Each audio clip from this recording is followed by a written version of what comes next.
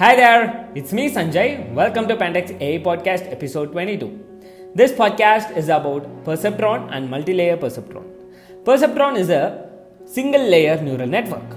It is a linear classification algorithm that classifies input by separating two categories with a straight line.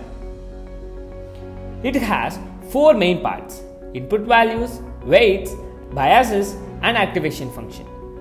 While talking about multi-layer perceptron, it consists of interconnected neurons transferring information to each other. It has input layer, hidden layer, and output layer. It can be used in variety of tasks such as image identification, stock analysis, spam detection, and etc. In here, two concepts got introduced. Number one, backpropagation, and number two, hidden layer.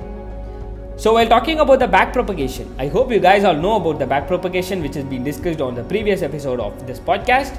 And while talking about the hidden layers, neuron nodes stuck in between input and output layer, allowing neural network to learn more complicated features. As number of hidden layers increases, it can able to identify or it can able to learn more complicated features. Thank you so much for tuning into the podcast. We'll see you on the next podcast.